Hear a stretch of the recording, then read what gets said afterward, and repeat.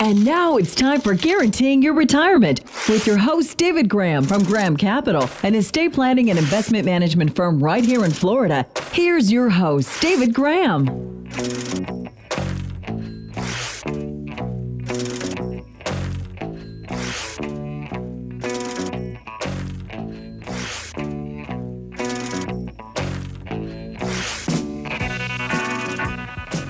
Good morning. This is Dave Graham, the retirement guy, and you're listening to Guaranteeing Your Retirement on this beautiful, rather windy and a little rainy weekend. Oh boy, we could use some rain around here in the Tampa Bay area. Show is brought to you by Graham Capital Advisors. We're the people that you come to when you're getting ready for retirement and you want to do it correctly, you want to do it properly, you want to take the stress out of it.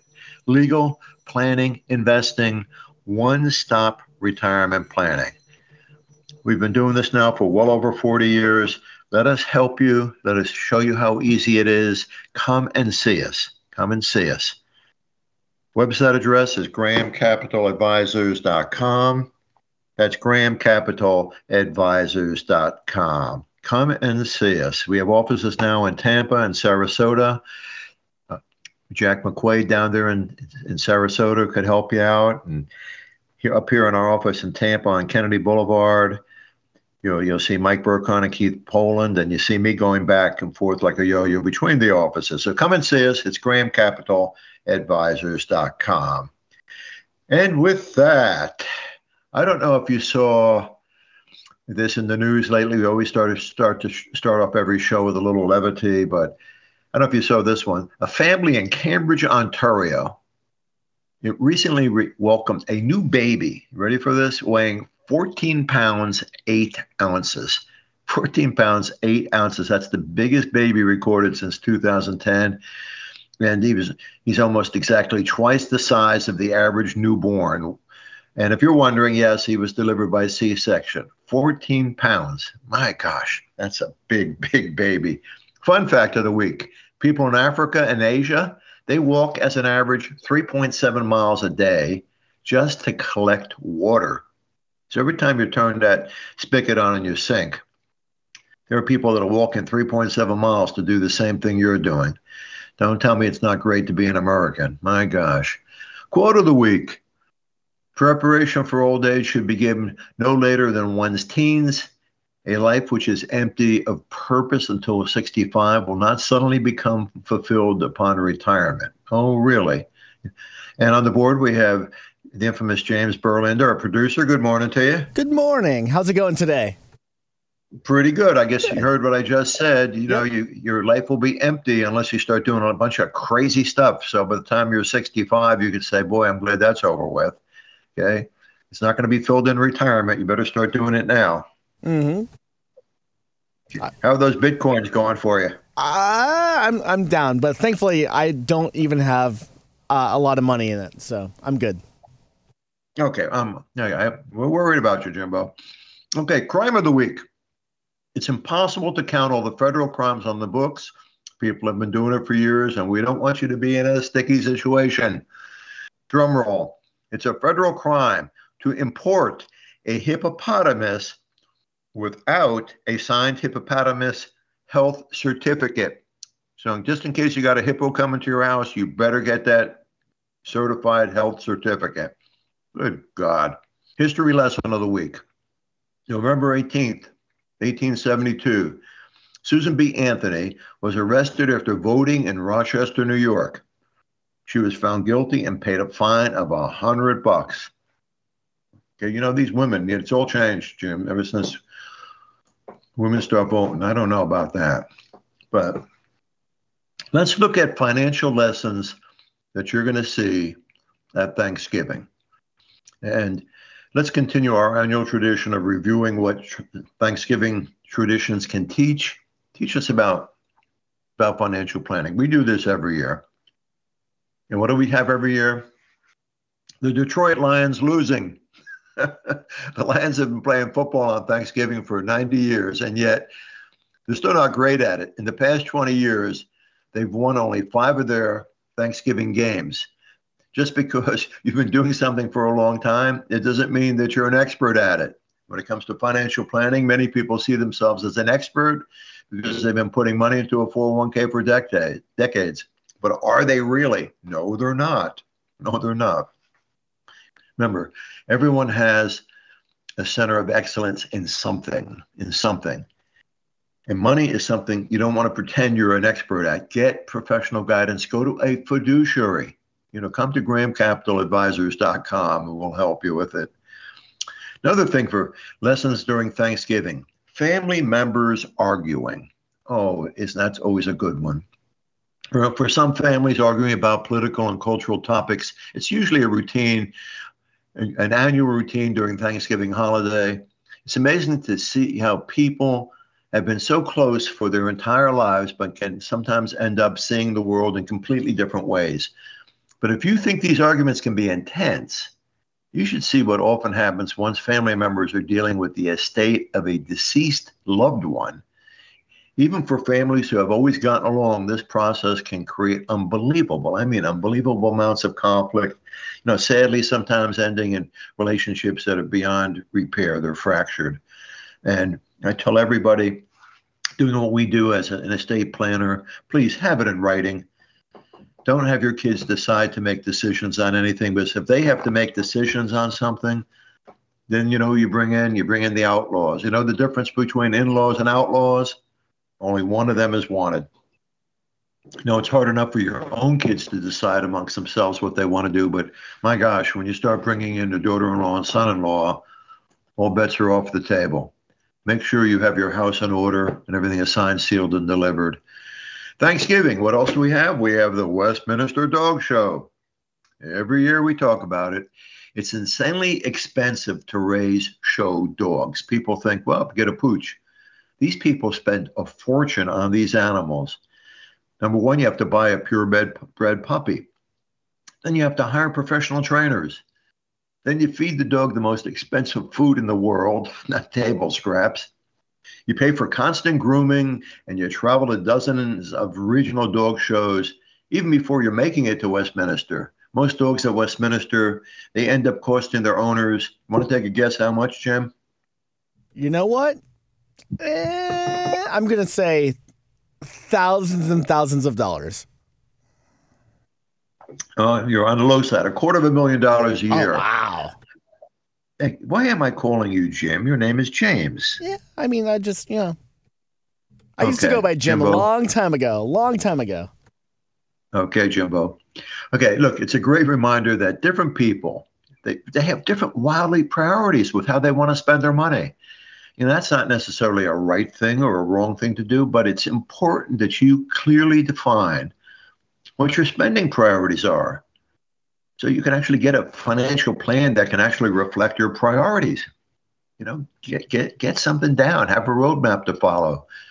Think about if you're in a strange city and there are no street signs and you don't have a GPS, how are you going to know where to go? You need that little voice saying, make a left, make a right. Good gosh. Again, get professional guidance, go to a fiduciary. Graham Capital Advisors, that's what we are. We're just as concerned about your retirement as you are. Go to our website. It's GrahamCapitalAdvisors.com. Okay, one more thing. Thanksgiving. Let's be thankful. Let's be thankful. Even though sometimes it gets forgotten that we focus on food, family, football. The entire point of this holiday is to reflect and be thankful for what you have. Well, you might not feel that you need to be financially that way. It's important to understand that the wealth that you do enjoy, and if you're listening to me right now, it's nearly guaranteed that you're probably among let's say the top 10% of the wealthiest people in the world. And a high percentage of these people listening right now are the top 1% globally. But the bottom line is you're not in the bottom 90%. So look how lucky you are just to be an American, being able to celebrate Thanksgiving, be with your loved ones, and know you have the basic necessities where you don't have to walk 3.7 miles just to get a drink of water like they do in Africa and Asia, for crying out loud. We're so blessed to be in this country. We truly are. sadly, so much with these politicians in Washington. We take so much for granted, and we really shouldn't. Hey, let me just throw some questions out there, questions that you can't really answer. And when it comes to planning for retirement, let me just throw this one at you. Okay. Oh, I don't know. James, I'll throw it at you. All right. Okay. You could be my little pillbox here. When is the next market crash going to happen? Market crashes are typically unpredictable. However, I think if inflation continues and the CPI reports keep on showing a slow incline of it, even though we're seeing a slight decline right now, that's when I think we'll go into a recession. And that's when the market will crash. Well, that's a good thing. I agree with you 100% on that one. Fortunately, inflation now is going down a little bit, so hopefully that will continue. But that's a good answer. What do you think healthcare costs are going to look like in 20 years, Jim? They're going up. I mean, I know mine are going up, and I try to take good care of myself. But even though I'm healthy, everything's on the rise. That is 100%. You get an A+. I'll stick it on your forehead for when I see you. Okay, A+. Absolutely. Healthcare costs go up ad infinitum. Back in 1990, I helped open one of the first long-term care offices in the state of Florida, and I thought long-term care insurance was the best thing since sliced bread. And then a year or so later, the prices went up 20%. I said, how can this possibly be? These people just got these things. And well, you know what the state of Florida tells me? Well, then healthcare costs go up. So does your premium. So what is that? That means long-term care insurance is like putting a Band-Aid on a big wound, because one of two things will happen every 2 or 3 years. Either you'll get an increase in your premium, what you're paying, or you're going to have to cut your benefits, because healthcare costs only go up, period. End of story. And you got to remember that when you're planning. James, what will you think the tax rate will be 3 presidents from now? Honestly, I think it's going to be just about the same. If not, it'll adjust a little bit because I know a lot of people are right now feeling the battles of inflation. So I know what my bracket is, and I know my bracket has been adjusted in the past decade at least. Well, that's it. The only big adjustment we've had in 2017, we had the tax cuts. Unfortunately, they only help people that showed that they made more than $400,000 a year. How does that affect the average person? Good gosh. Okay, and I guess the one question we all ask ourselves is, how long are you going to live? You look at genes, you look at your hereditary lifestyles with your parents and grandparents and great-grandparents. I'm probably only going to live until I'm like 37. I'm 36 right now. Okay, well, that's only because I'm going to jump out of an airplane sometime in the next year. So that's I was wondering if you're going to pull a John Belushi or Robin Williams or something. No. You're a funny guy, but you don't want to take it to a limit, So, oh boy, I tell you, look, there's so much out there that people need to think of, be aware of, be cognizant of when it comes to retirement planning. And our company, Graham Capital Advisors, we focus on legal, making sure your legal documents are in order, current, up to date. You have your beneficiaries down there. You know what's going to be happening. You get yourself a good revocable trust with all the necessary ancillary documents, legal, planning, investing. Planning, you make sure you go to a certified financial planner. In our office, we got several of them. Get a plan, a written plan. So if you get off the road, you know to get back on the road again. That's where the GPS comes in. Good gosh. And then last but not least, you invest for retirement. It's something you've never done in your life. You spent an entire life accumulating monies. Every 2 weeks, something goes into your 401k. Every 2 weeks, you buy low, you buy high, you buy low, you buy high. By the time you retire, you'd like to think you'd be on the high side. The reality of it is that you have to make sure that you have a plan where you don't lose it once you retire, because you go from wealth accumulation to wealth preservation. Totally different way of investing. And you try to go to some people that actually know how to do that correctly. And we've been doing it well over 40 years now. We're actually we're over now, well over $500 million of assets between assets under management now and insurance investments. Let us show you how easy it is, but you have to do it for retirement. Go to our website, schedule an appointment. It's GrahamCapitalAdvisors.com. Jimbo, we got the mailbag. What kind of questions we got today? Yes. So Sam in North Sarasota wrote in. He said, I have a rental property that gives me some nice income, but it also gives me a lot of headaches. What kind of return should I be getting from something like that to make it worth the headache? Worth the headache. Sam, okay, sounds like I got a personal problem here. I always tell people, if your head is hurting, I have a suggestion. Stop hitting the wall with it. Money is important, but you don't want to keep putting yourself in a position where you feel miserable all the time. My gosh, there's other ways to get income, passive income. You're making money while you sleep. That's investing for retirement. We can show you how to do that. You do not have to worry about tenants busting up your place or leaving and owing you money. Good gosh. Rental property is a responsibility. It's a great way to get income, but you got a lot of work to do with that. How do I know that? Because I owned a lot of it at one time, and you have to really want to do it. Believe me. My suggestion is you sell the property and you invest your money properly and get some passive income coming in. Make it while you're sleeping, Sam. Good question. What else you got there? Next up is Billy in Apollo Beach. He wrote in, I just found out that I can qualify for a much bigger mortgage than I initially anticipated. But common sense tells me that maybe I shouldn't necessarily buy the most expensive house that I could qualify for. How do you guide people on this? That's a good question, because traditionally, if I have a younger person, I tell them to buy the biggest possible piece of property they can buy, as long as they know they can somehow pay that mortgage off. And why is that? Because they're young enough to get true appreciation out of the property that they purchase. Real estate only traditionally goes up. In our office, more people have become millionaires, multimillionaires, buying real estate than they even have in stocks and bonds.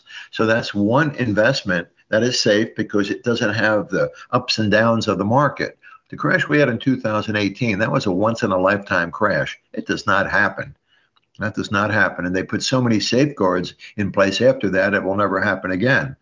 But the bottom line is, though, that you try to make a mortgage that you feel comfortable paying. But when it comes to what you should buy, I always recommend the most expensive place you can buy, as long as you can make the mortgage, because when inflation sets in, appreciation sets in, you'll be making money again while you're sleeping. Good question. Any more? Yep. Last one comes from Mary down in Longboat Key. She wrote in, I've heard that you should set a goal to save 15% of your income towards retirement. This seems incredibly daunting and, quite frankly, impossible to me. Is it really necessary to save that much? Mary, no, it's not. 15% is on the high side, to be honest with you. Most people have a hard time even saving 10%. Long story short, the more that you could save, the more that you're going to have for retirement, or possibly even take an early retirement. You have to dictate that. You have to live a life also, not deprive yourself of basic necessities just to save for retirement. So it's something that you have to look at in the mirror, get a yellow pad out with a pen, draw a big T. On one side of the T, you put all your income coming in, what you have coming in. Then the other side of the T, you put all of your bills that you have to meet every month. Make sure you can meet them. Make sure you have your entertainment money paid for, vacation money. Then the rest of it you could save. But it is important you save something. You have to start saving something. You'd be amazed if you could save money, how quickly it grows for you after 10 or 20 years. You'd be amazed. Good question. And online, we have Stosh Graham, the Chief Investment Officer, Managing Director of Graham Capital Wealth Management in Washington, D.C. That's GrahamCapitalWealth.com. Good morning to you. Good morning, David. It's been an incredible start for the month. The S&P 500 now, it's starting to tread water a little bit, but it looks like it was a $2.7 trillion rally. So what's the status of the markets right now?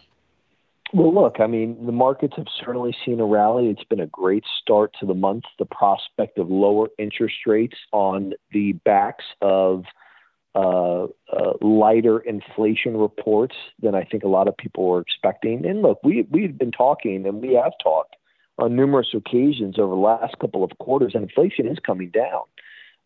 And I know some people might not necessarily be feeling that because the overall rise in the price of goods and services, say from a 2 to 3 year time frame, is materially higher. The rate of inflation is coming down, and it has. And you saw that again last week and then separately a few days ago on two separate inflation reports. And so the market is seeing these inflation reports, and now they are repricing the odds of a further rate hike, and then they're moving up the time frame of a rate cut. And this was a risk that we had talked about maybe 2 or 3 weeks ago, in that you have a generation of investors who only invest based off of interest rate movements. It's because the Federal Reserve always has their back. They'll keep interest rates zero bound if they need to. They'll do quantitative easing, anything to prop up financial markets. And that's basically what you saw the operations were through the 2010s, and then separately through the first 3 years of the 2020 decade. But I don't think people are asking the question of, well, why is inflation starting to accelerate lower?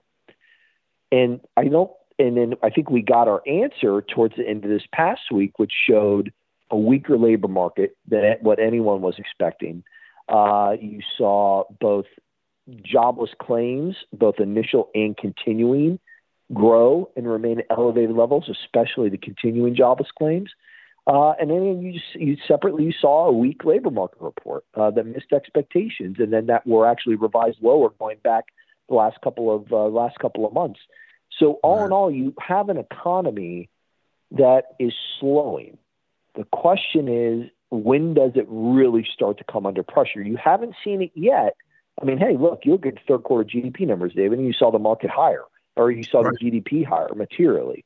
Sure. But it's starting to give out, and you're starting to see companies like Walmart, who very recently issued a pretty stern warning, and their stock fell 8%. And this is Walmart. Walmart is not a volatile company.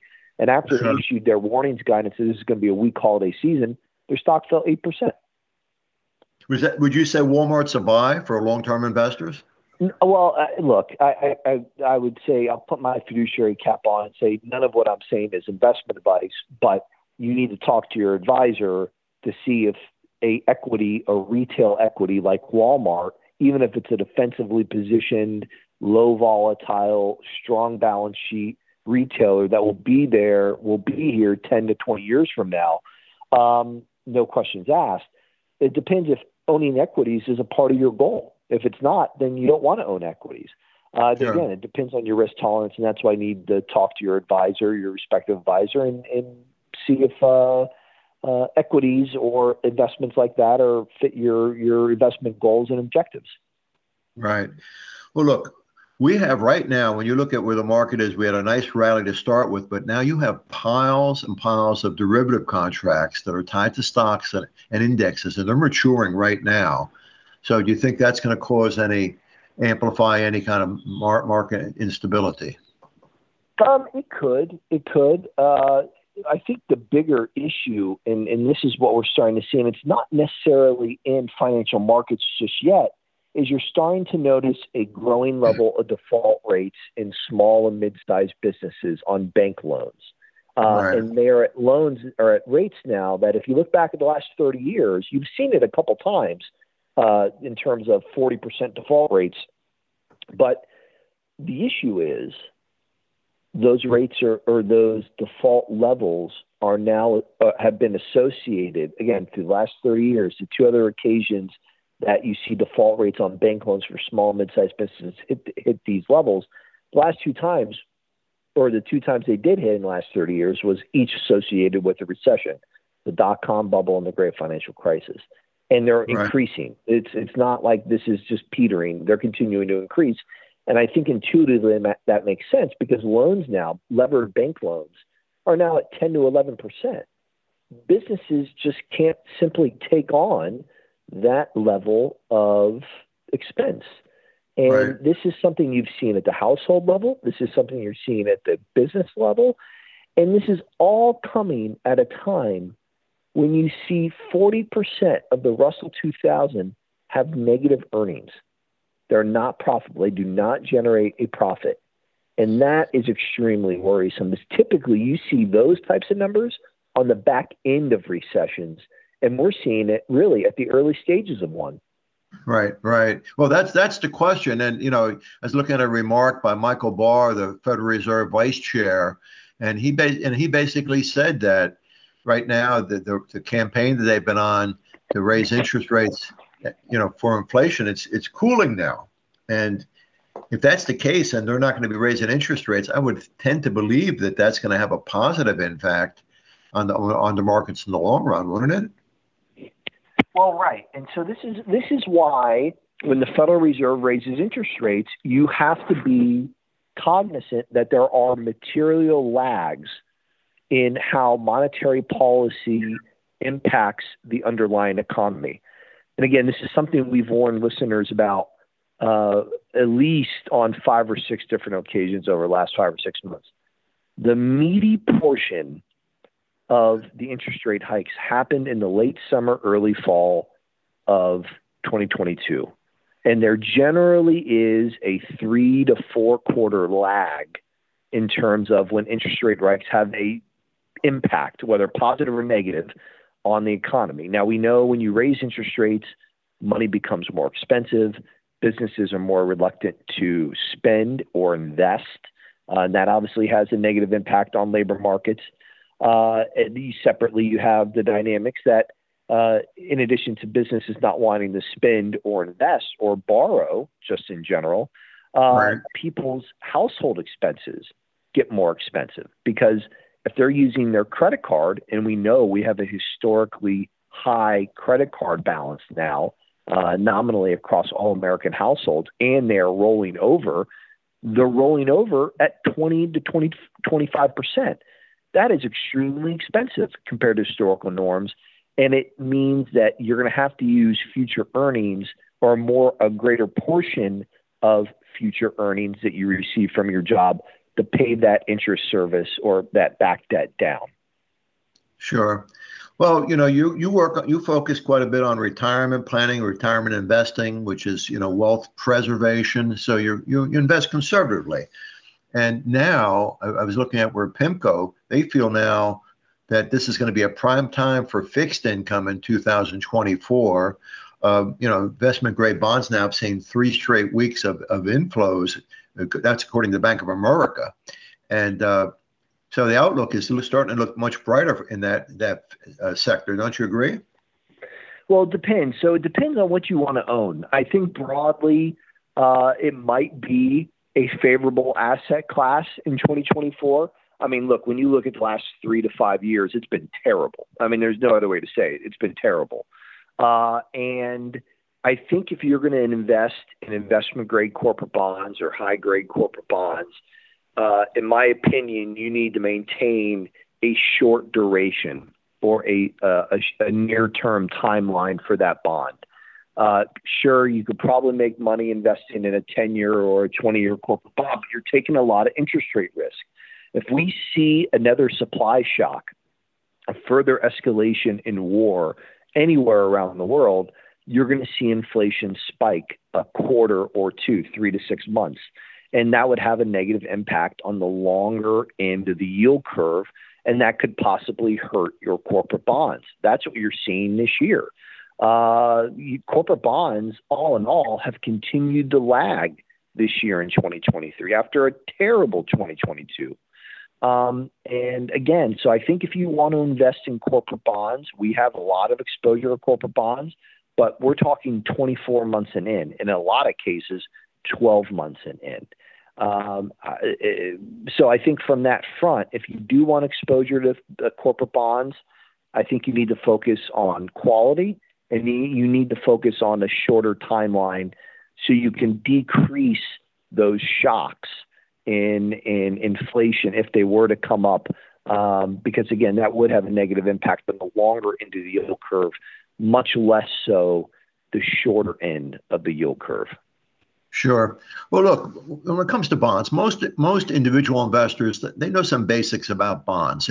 They know that that diversifying role, with fixed income, it plays well in a portfolio. They know that bonds generally are less risky than stocks, and they know that the cardinal rule of investing, in credit, when yields go up, prices go down. But you ask them to go much further, and many of them, balk because they're not really sure. So let me ask this: why specifically are yields and prices inversely related? Sure. So they are inversely related because when you have an existing bond, you know what your rate of return is. It's generally the coupon of the investment. As interest rates move, say you own a 3% bond. Okay, the coupon rate is 3%, and you bought it 2 years ago when interest rates were basically nothing, and now interest rates are 5.5% to 6%. In order for that 3% coupon paying bond to be attractive and consistent with a market where you're paying 5.5% to 6%, you have to lower the price of that bond. To make it to turn that 3% coupon into a 5.5% to 6% paying instrument, again, to be consistent with the rest of the fixed income market. And so that's why you see bond prices move, because the coupon rate, again, is contractual. At the birth of the bond, that rate is fixed. It's fixed forever, but the price will fluctuate. And from that, the yield to maturity or the yield to worst will adjust off that price. And so again, if you're trying to make a 3% coupon paying corporate bond, which there are a plethora of right now, and you are trying to make it a 5.5% to 6% coupon paying bond, then you need to lower the price pretty darn materially from par value, which is $1,000 for every traditional corporate bond. Sure. Well, when you look at the bond market, we're focusing a little bit on bonds, but I know this is something you have an expertise in. Bond sales now are becoming a bigger deal than stocks, or looking at indicators like U.S. jobs data, for example. The days of debt sales are kind of a new event risk for equity. So I guess the issue is, again, when you have a client that is diversifying for a portfolio for retirement purposes, what kind of bonds specifically would you be recommending? Strictly short-term bonds? Yeah, I think, again, you don't need to take on a lot of risk in markets due to inflation or interest rate risks. You can collect a good yield over a 2 to 3 year time span. That is one of the big dynamics, one of the shifts in financial markets these last 10 months, really compared to the last 20 to 30 years. You're able to invest in quality corporate bonds and generate a 6% return annually. So you haven't seen that. Again, you have not seen that over the last 30 years. Maybe one time, and that would have been in the mid-1990s. You just haven't seen it.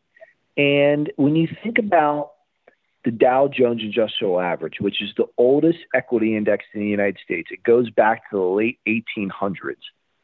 The annualized rate of return of the Dow Jones Industrial Average, depending on what you do with the dividend, the cash dividend, is roughly between 7.3 and 7.5%. So if I can generate a 6% yield on a short-dated corporate bond, limit my interest rate risk, and I do take reinvestment risk. That is a risk, but I think out of all the risks right now, that's the one I'm willing to take. To generate 6% while taking much less risk compared to, say, 7.3 to 7.5% for an equity investment, I think the value is skewed very favorably towards that short-dated corporate bond. Yes, 6 is not as much as 7, but I'm taking a lot less risk to get to that 6.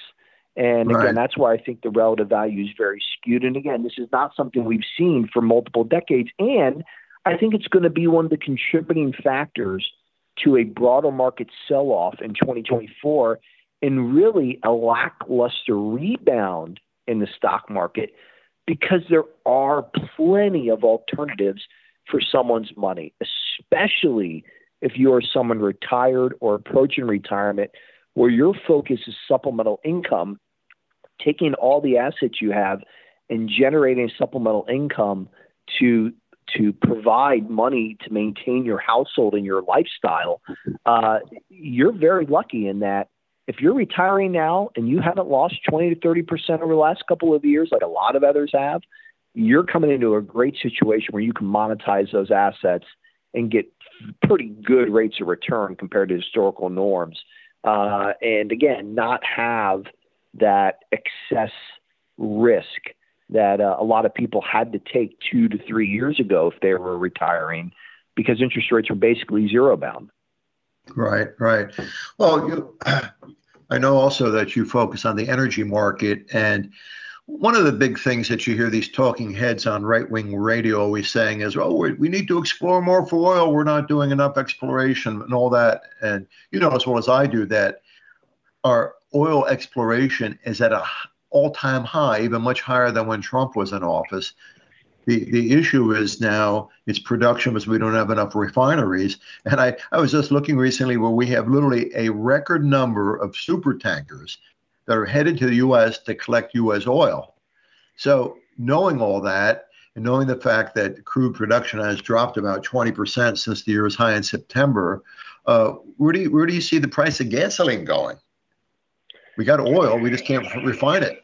So it depends. You're right. So it depends on gasoline demand. And I think that is going to be the big question over the next 5 years.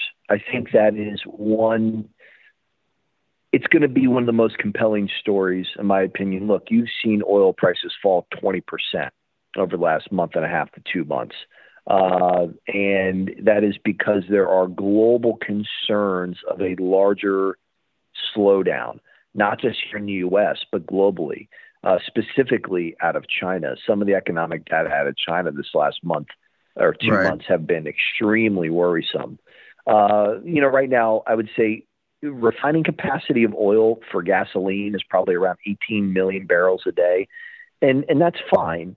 But when you factor in and say you look back at, say, I don't know, the last 50 years, that rate is not good. It's very poor. And again, we talked about this a week ago.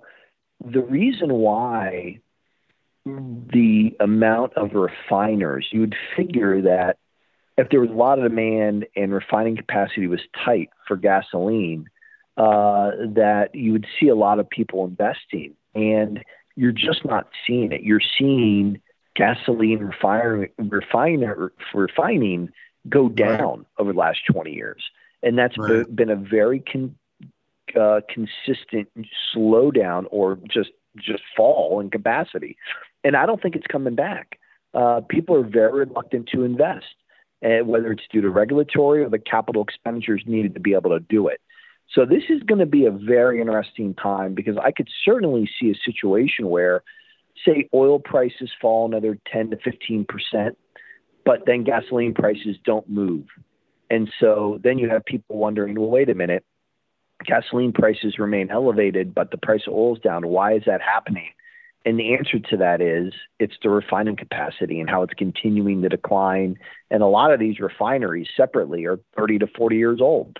They're getting pretty old. So just even their ability to produce as they age, with lack of investment, that capacity is going to wane off over time. Sure. One last question. U.S. mortgage rates now, they've fallen for the third straight week, and an amazing phenomena. The share of Americans who own mortgage-free homes is at an all-time high. And it's hard to believe, but almost 40% of U.S. homeowners, they own their homes outright as of last year.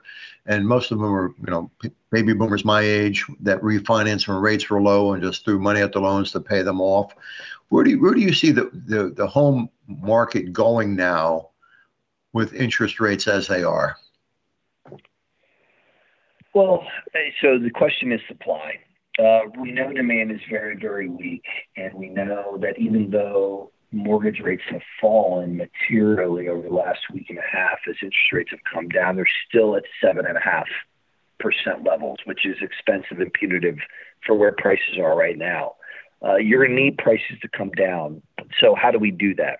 If demand is weak and prices aren't going down materially, that means there's no supply. And that's not new. I mean, we know that.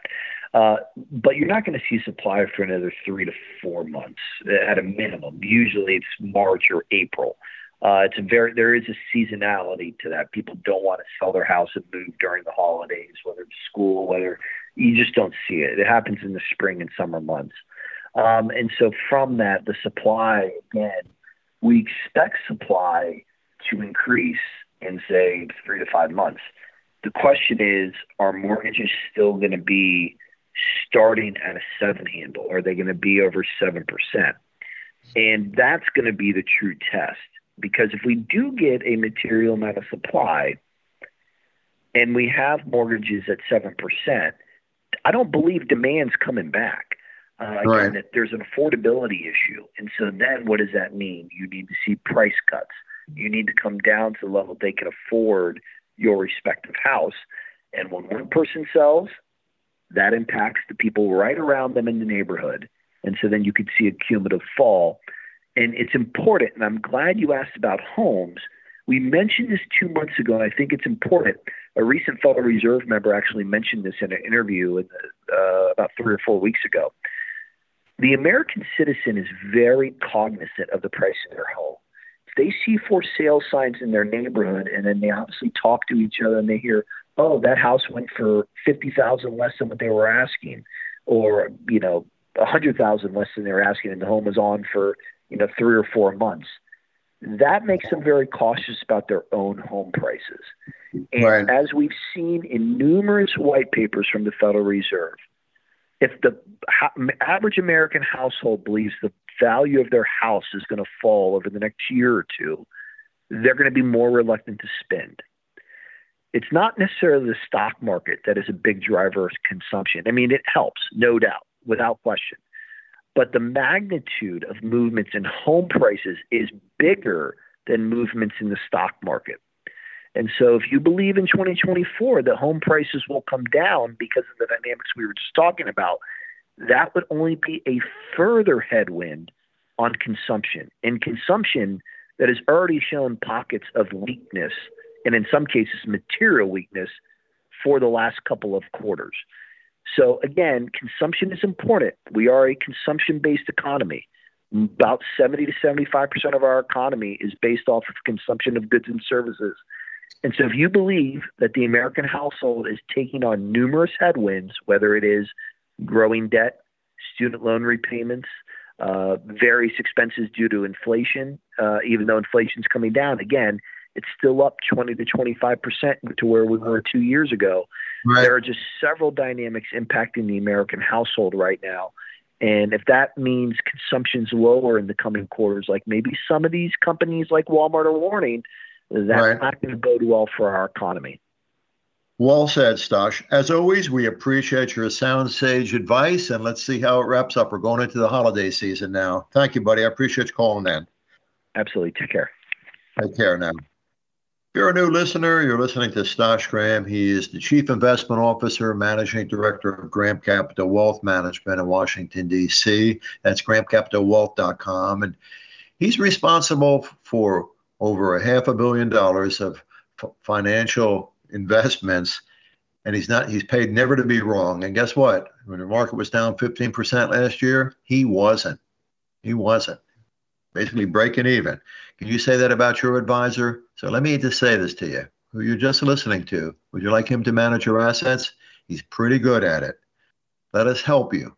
Go to our website, schedule an appointment. Let Stosh help you with your portfolio. You truly deserve the best of the best, and he can give that to you. Go to our website. It's GrahamCapitalAdvisors.com. You really want to be lucky in life? Go help someone. God's going to smile on you. You're going to get to be incredibly lucky. We're lucky to be Americans.